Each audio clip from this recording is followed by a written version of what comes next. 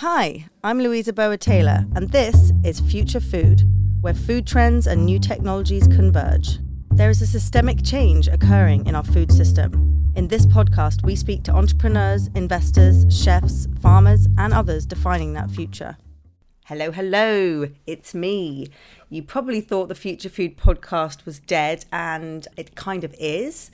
Hopefully some of you listened to the New Food Order podcast, which I produced alongside the lovely Danielle Gould of Food and Tech Connect. But I am back for a special episode, and potentially with few might come out in the following months. But this one is today with Eric Archambeau, who is the managing partner and co-founder of Astanor Ventures, a global impact fund focused on the food and agriculture industry. They recently announced the closing of their second fund on 360 million euros, which I think is a record breaker for our industry. But Archambeau, Eric, he is also, a former Silicon Valley entrepreneur and engineer. He's had a lot of success in the technology industry in the past. So we caught up, it was a few months ago, at the Food Hack conference in May. And we caught up to have a little look back on the last 10 years of investing in food tech and ag tech as part of a series that we're putting together to celebrate 10 years of AgFunder, which will be later this year, and 10 years since the deal that really flung our industry into the spotlight, which was when Monsanto acquired the Climate Corporation for $1 billion. So I hope you enjoyed this interview with Eric. There is some background noise. We were at a conference, but please hang in there because he has a lot to say, and I hope you enjoy it. So we did set up Astanor in 2017 with a vision that the agri-food, system, the agri-food market was going to go through a deep disruption that was needed to move from a system that was delivering cheap calories to a system that would be able to deliver affordable nutrients to all. Did you see the Monsanto acquisition of Climate Corporation as something that was pivotal for the ag tech industry? And do you think it lived up to its valuation and the impact that it had? It was pivotal in that sense that the investors and the institutional investors investing in funds like the one we launched could peg their expectation to, there are actual deals in that sector. But it is really remained an outlier in many ways. It has not been the thing, but which makes a lot of sense because if you look at many other sectors that develop over years, it takes a while to get maturity in both the offer and the demand from acquirers and the offer from companies that need to be mature enough. I think we are getting there, and despite the gloom going on right now, companies have never been so developed and relevant for what the larger companies are looking for, whether they are companies that are selling, big companies that are in the fertilizer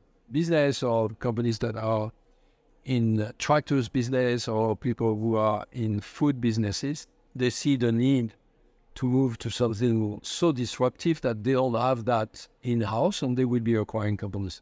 So my prediction is, we are entering a phase where in the next 2 to 3 years, we'll see, finally, after 10 years, we'll see the beginning of that M&A. Okay, but looking back again a little bit, how would you describe the last 10 years in agri-food tech? In how many words? Do 20 words. I like to go back to because I can do that because I was there in the early days of the internet when we had a period of time. It really started in 94 with the birth of Netscape, 95, the IPO of Netscape. So, different from today's or from the agri-food tech space because you had exits relatively quickly. But you had a period where everything looked good. Everything looked like they were rising to the sky. And also people would put money into pet.com or pets.com, and there was not a lot of thoughts put into, is that going to work from a margins point of view? Is that going to work from a logistics point of view and everything is. So we had that period, I would say from 2019 to 21, maybe beginning of 22, so for 3 years, everything looked amazingly good from an investor point of view because you would put money, or someone else would come after you and put money at a higher price, and kind of crazy. So finally we're sobering up. Not that everyone wanted to sober up, but the market, inflation, change, mood, geopolitics in Ukraine, Russia, China have changed things dramatically. So we are back into a much healthier, even if there are disappointments and if some companies are going to die because of that. But it's a healthier market where entrepreneurs are much more mature in their plans and their understanding of where they can go and how. And technology is also more mature and more interesting. So next generation plant-based companies are going to be much more interesting than the ones we saw 5, 6, 7 years ago. And they are coming to the market soon. Vertical farming is getting sobering up.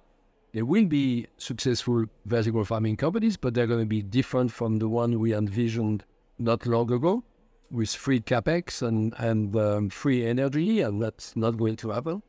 And then there are many other new companies coming from synthetic biology, AI-based platform that accelerate the development of many things in ag and food. And I think this is just the beginning of a really, really interesting era. So I think the past 10 years were the equivalent of the late 90s for the internet. The current time is the equivalent of the dot-com crash. And then the next 3-4 years, starting probably next year, is going to be the beginning of a much more mature era for agri-foodtech. So you started to talk a bit about it, the exit landscape, and it's something we've been debating a little bit with a few other people is why have there been such a lack of exits, sizable exits in our space? What do you think? And do you think there's a problem there, or is it just been a matter of timing? I think it's both, the problem and the timing. So from a problem point of view, corporates are rational up to a point in their corporate strategy or corporate development strategy. They will need to understand what is the end demand from their customers. Customers could be B2B customers, but B2C customers. I mean, it could be consumers. And they need to understand what they are lacking in their own R&D groups, product development groups, that they really need to acquire that from the outside. That takes some cycle. Just the demand to be clear enough and the numbers to be clear enough takes a few years to develop. And quite frankly, also, the companies were not that interesting either. I mean, let's face it, some of the early plant-based companies, alternative protein companies, some of the vertical farming companies were companies that were, developing things with a lot of wishful thinking about what will happen down the road. And you have a lot of validation of some really key points that needed to be there. I think we're getting very close to that, and if you, in our portfolio, we can see, for example, as some of the companies which had now time for example, several seasons to demonstrate that the crops benefits from their products, or that some of the bioengineering that has been now validated from a regulatory point of view. All of these things took years. It's not antivirus software where you can push a button and then you have 1,000 or 1 billion of the implementation that can go. It's initially, it takes time. You need to build, you need to grow, you need to harvest, you need to measure.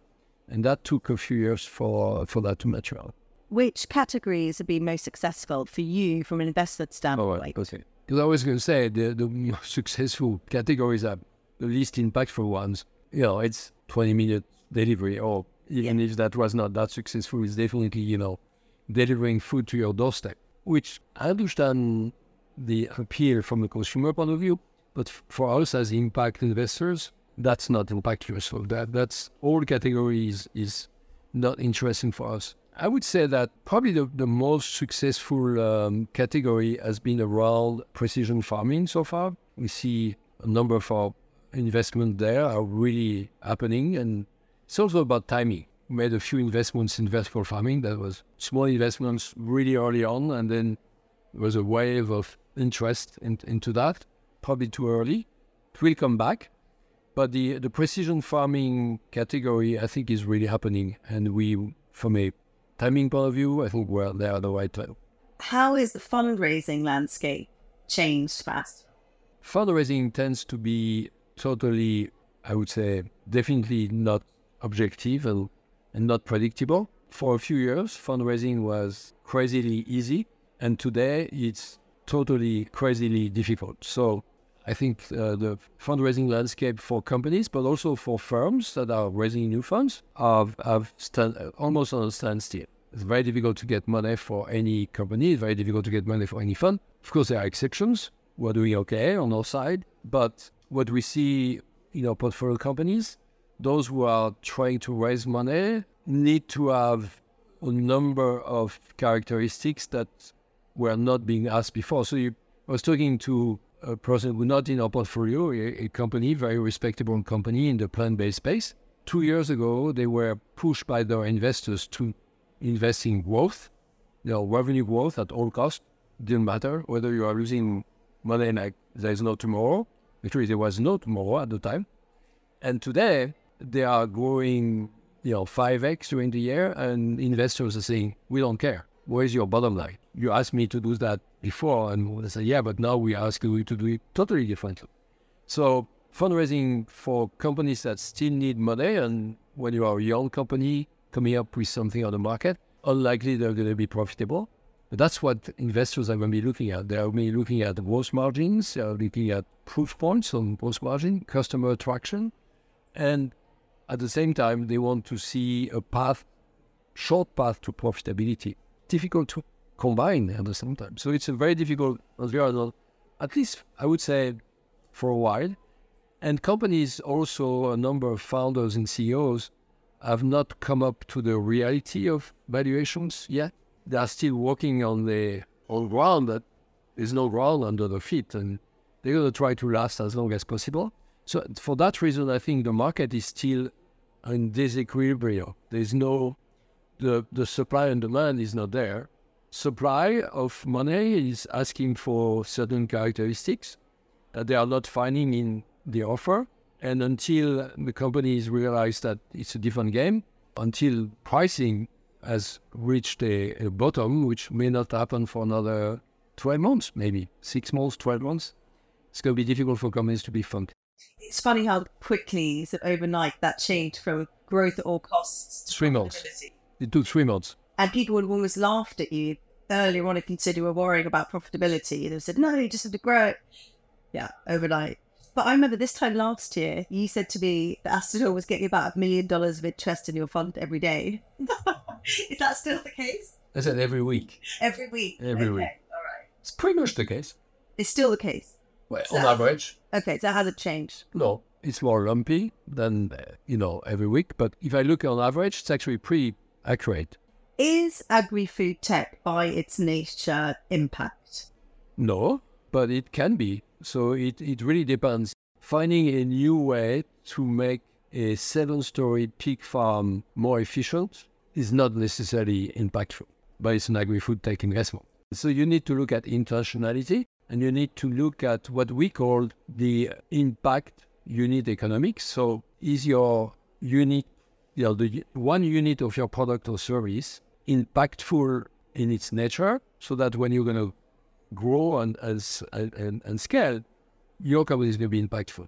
So we're looking at that, and mostly you need, because there are lots of things which are counterintuitive when you start looking at the entire picture, your life cycle analysis of a product. You can be really surprised that, for example, an espresso capsule is most probably more environmentally and socially friendly than using ground coffee or even beans in your home brewed system, and you're going to be using that and that. Because the most negative environmental impact is in not the packaging, bizarrely.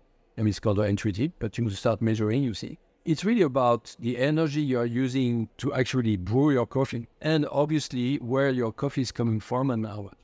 But the volume of the coffee is important. And actually, Nespresso managed to optimize not because they initially wanted to be that impactful, but because they, from a cost point of view, they made the little capsule amazingly efficient with the least amount of coffee possible and the least amount of energy coming from your machine. So you're going to get a very environmentally and socially friendly coffee cup from your Nespresso, much more than what you are doing with the beans. Thank goodness. I have Nespresso every day. I thought you were going to say the opposite. No, that's the counterintuitive part. When you start measuring, it's about data. When you really want to look at the impact, you need data. You cannot, that's why, like my background is data mining, data analysis. So I love that, what we're doing with impact measurement, because we're going down to the roots of where is the data. And that's what we have been doing with Astanor, is really going there. And that we routinely get surprised by the actual, where is the impact coming from? And then going to the root of that and helping the companies we invest in to be even more impactful by looking at where they should put their efforts in the procurement or in the technology. And where are the gaps in data for you in measuring impact? That's a very good question. There's still a lot of holes in the supply chains. So getting the data from some of the growers or some of the people who are transforming is not always easy to get that data. So when you have a big hole in the supply chain and you are using average data instead of the actual data, it can screw up the entire thing. I'll give you an example. A lot of people are using, when they do alternative protein, they're going to compare themselves to the worst case beef coming from Brazil, deforestation, lots of things, so on. And yes, you're going to be in the 90s in terms of CO2 emission per kilo. But maybe the thing they need to compare themselves is a more local supply of beef and maybe a more local supply of things and so on. But they may not have access to that data. So they're using this average. And then you get, either way, it could be exaggerated or it could be undervalued, but it's not accurate. And so we really need to get to the next step, and that's what we're trying to do on a daily basis. So about 30 billion was invested in agri-foodtech last year and about 50 billion the year before. Is it enough, and how much should it be? It all depends where it goes to. If it goes to your next fast food delivery in China, I'm not sure that's not very impactful. It's great for a number of people, but it's enough if you put that money to play into companies that are really going to make the system change. In our case, in the most impactful way. But I think we're far away from having saturated the market there.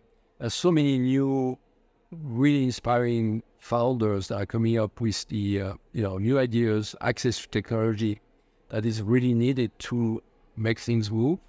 Could be in products, could be in ingredients, it could be in making the agriculture a better place, better for farmers, better for the environment. I think we could probably use 100 billion a year in overall in the entire supply chain, because what is really missing today is not the early stage, seed, Series A and Series B. I think we have quite a few players that are providing more.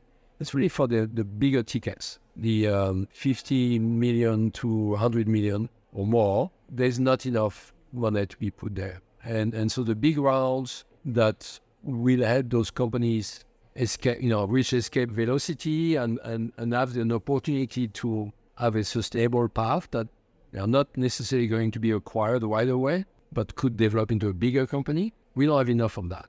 So yes, we need more. So this is a bit of a cheeky question, I put you on the spot, but what role has AgFunder and AgFunder News had in the last 10 years of agri-foodtech? Great role, of course. No, I think I remember at the very early days, as we were mulling about Astanor, around 2014-15, we started to get the newsletter. At the time, it was only a newsletter as well. But that was already by itself a great way to realize, oh, wow, there are other people thinking about it, and there are other people doing things. And that was by itself, I think it was a catalyst for many people, including ourselves, when we launched Astanor. That was used by us internally, were used by us to show to potential investors or even people that we're talking to. You guys are thinking, going into a non-existing sector. No, it does exist. Look at what every week or every month at the time, you guys were coming. And then you decided to have this, the deal, the yearly investment report, and that was very, very useful for everyone. So, no, I think you really played a great role in making sure there was an ecosystem that started to grow around and understanding what we were. But talking about that ecosystem, something I'm often thinking about at the moment is, we've had growth, had growing subscribers, traffic is growing to the websites and so on, but it's not growing as fast as it used to. And I speak to a lot of other people that are leader in the industry, their subscriber bases are churning a lot. The industry just doesn't feel like it's growing as much as you might expect it to. Why do you think agri-food tech is still seen as a niche market? I mean, I know anecdotally speaking to friends of mine, they sort of laugh a bit about me being in my agriculture industry or agri-food, but this is the industry that feeds the planet. So what do you think needs to change to make this an even bigger industry that feels relevant to more people? So again, I'm going to take the analogy of the internet. So there was this hype in 99, big hype, 2000, big hype, and then this thing burst. Today, everyone agrees that some of the biggest changes in the past 20 years were linked to the internet, and many companies that become giants today, whether it's Facebook, Google, but also many companies that have been transformed from a supply chain point of view. I mean, it's real-time supply chain. All of that would not be possible without that. In 2001, there were people saying, you saw this internet stuff was a toy. It was like a dream. It doesn't exist. Forget about it. Let's go back to pen and paper and everything. 2001, 2002, people were saying that. So there was a period where people were saying that will never exist. And at the same time, you had John Doerr from Kleiner Perkins in 1999, 2000 saying, is the internet overhyped? And they said, no, it's underhyped. And he was totally right. Past this gap, by 2010, he was totally right. So I think we are going through the same level of disillusion right now. People lost money in a few deals, or people lost money in the stock market, buying into the super high price of Beyond Meat, and maybe a few others, maybe some oat things that were a bit overpriced.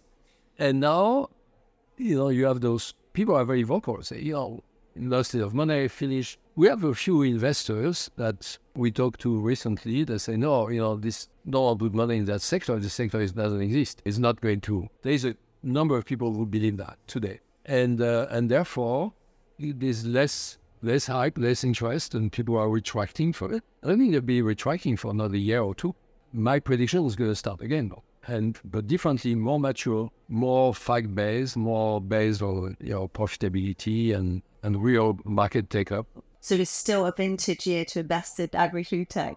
Great quote you gave me earlier this year. Yes, I think so. I think, as I said, with a caveat of still many companies have not come up with terms with the new world of valuation. So with that caveat, we still see companies that are insisting on some valuation that we think are not defensible.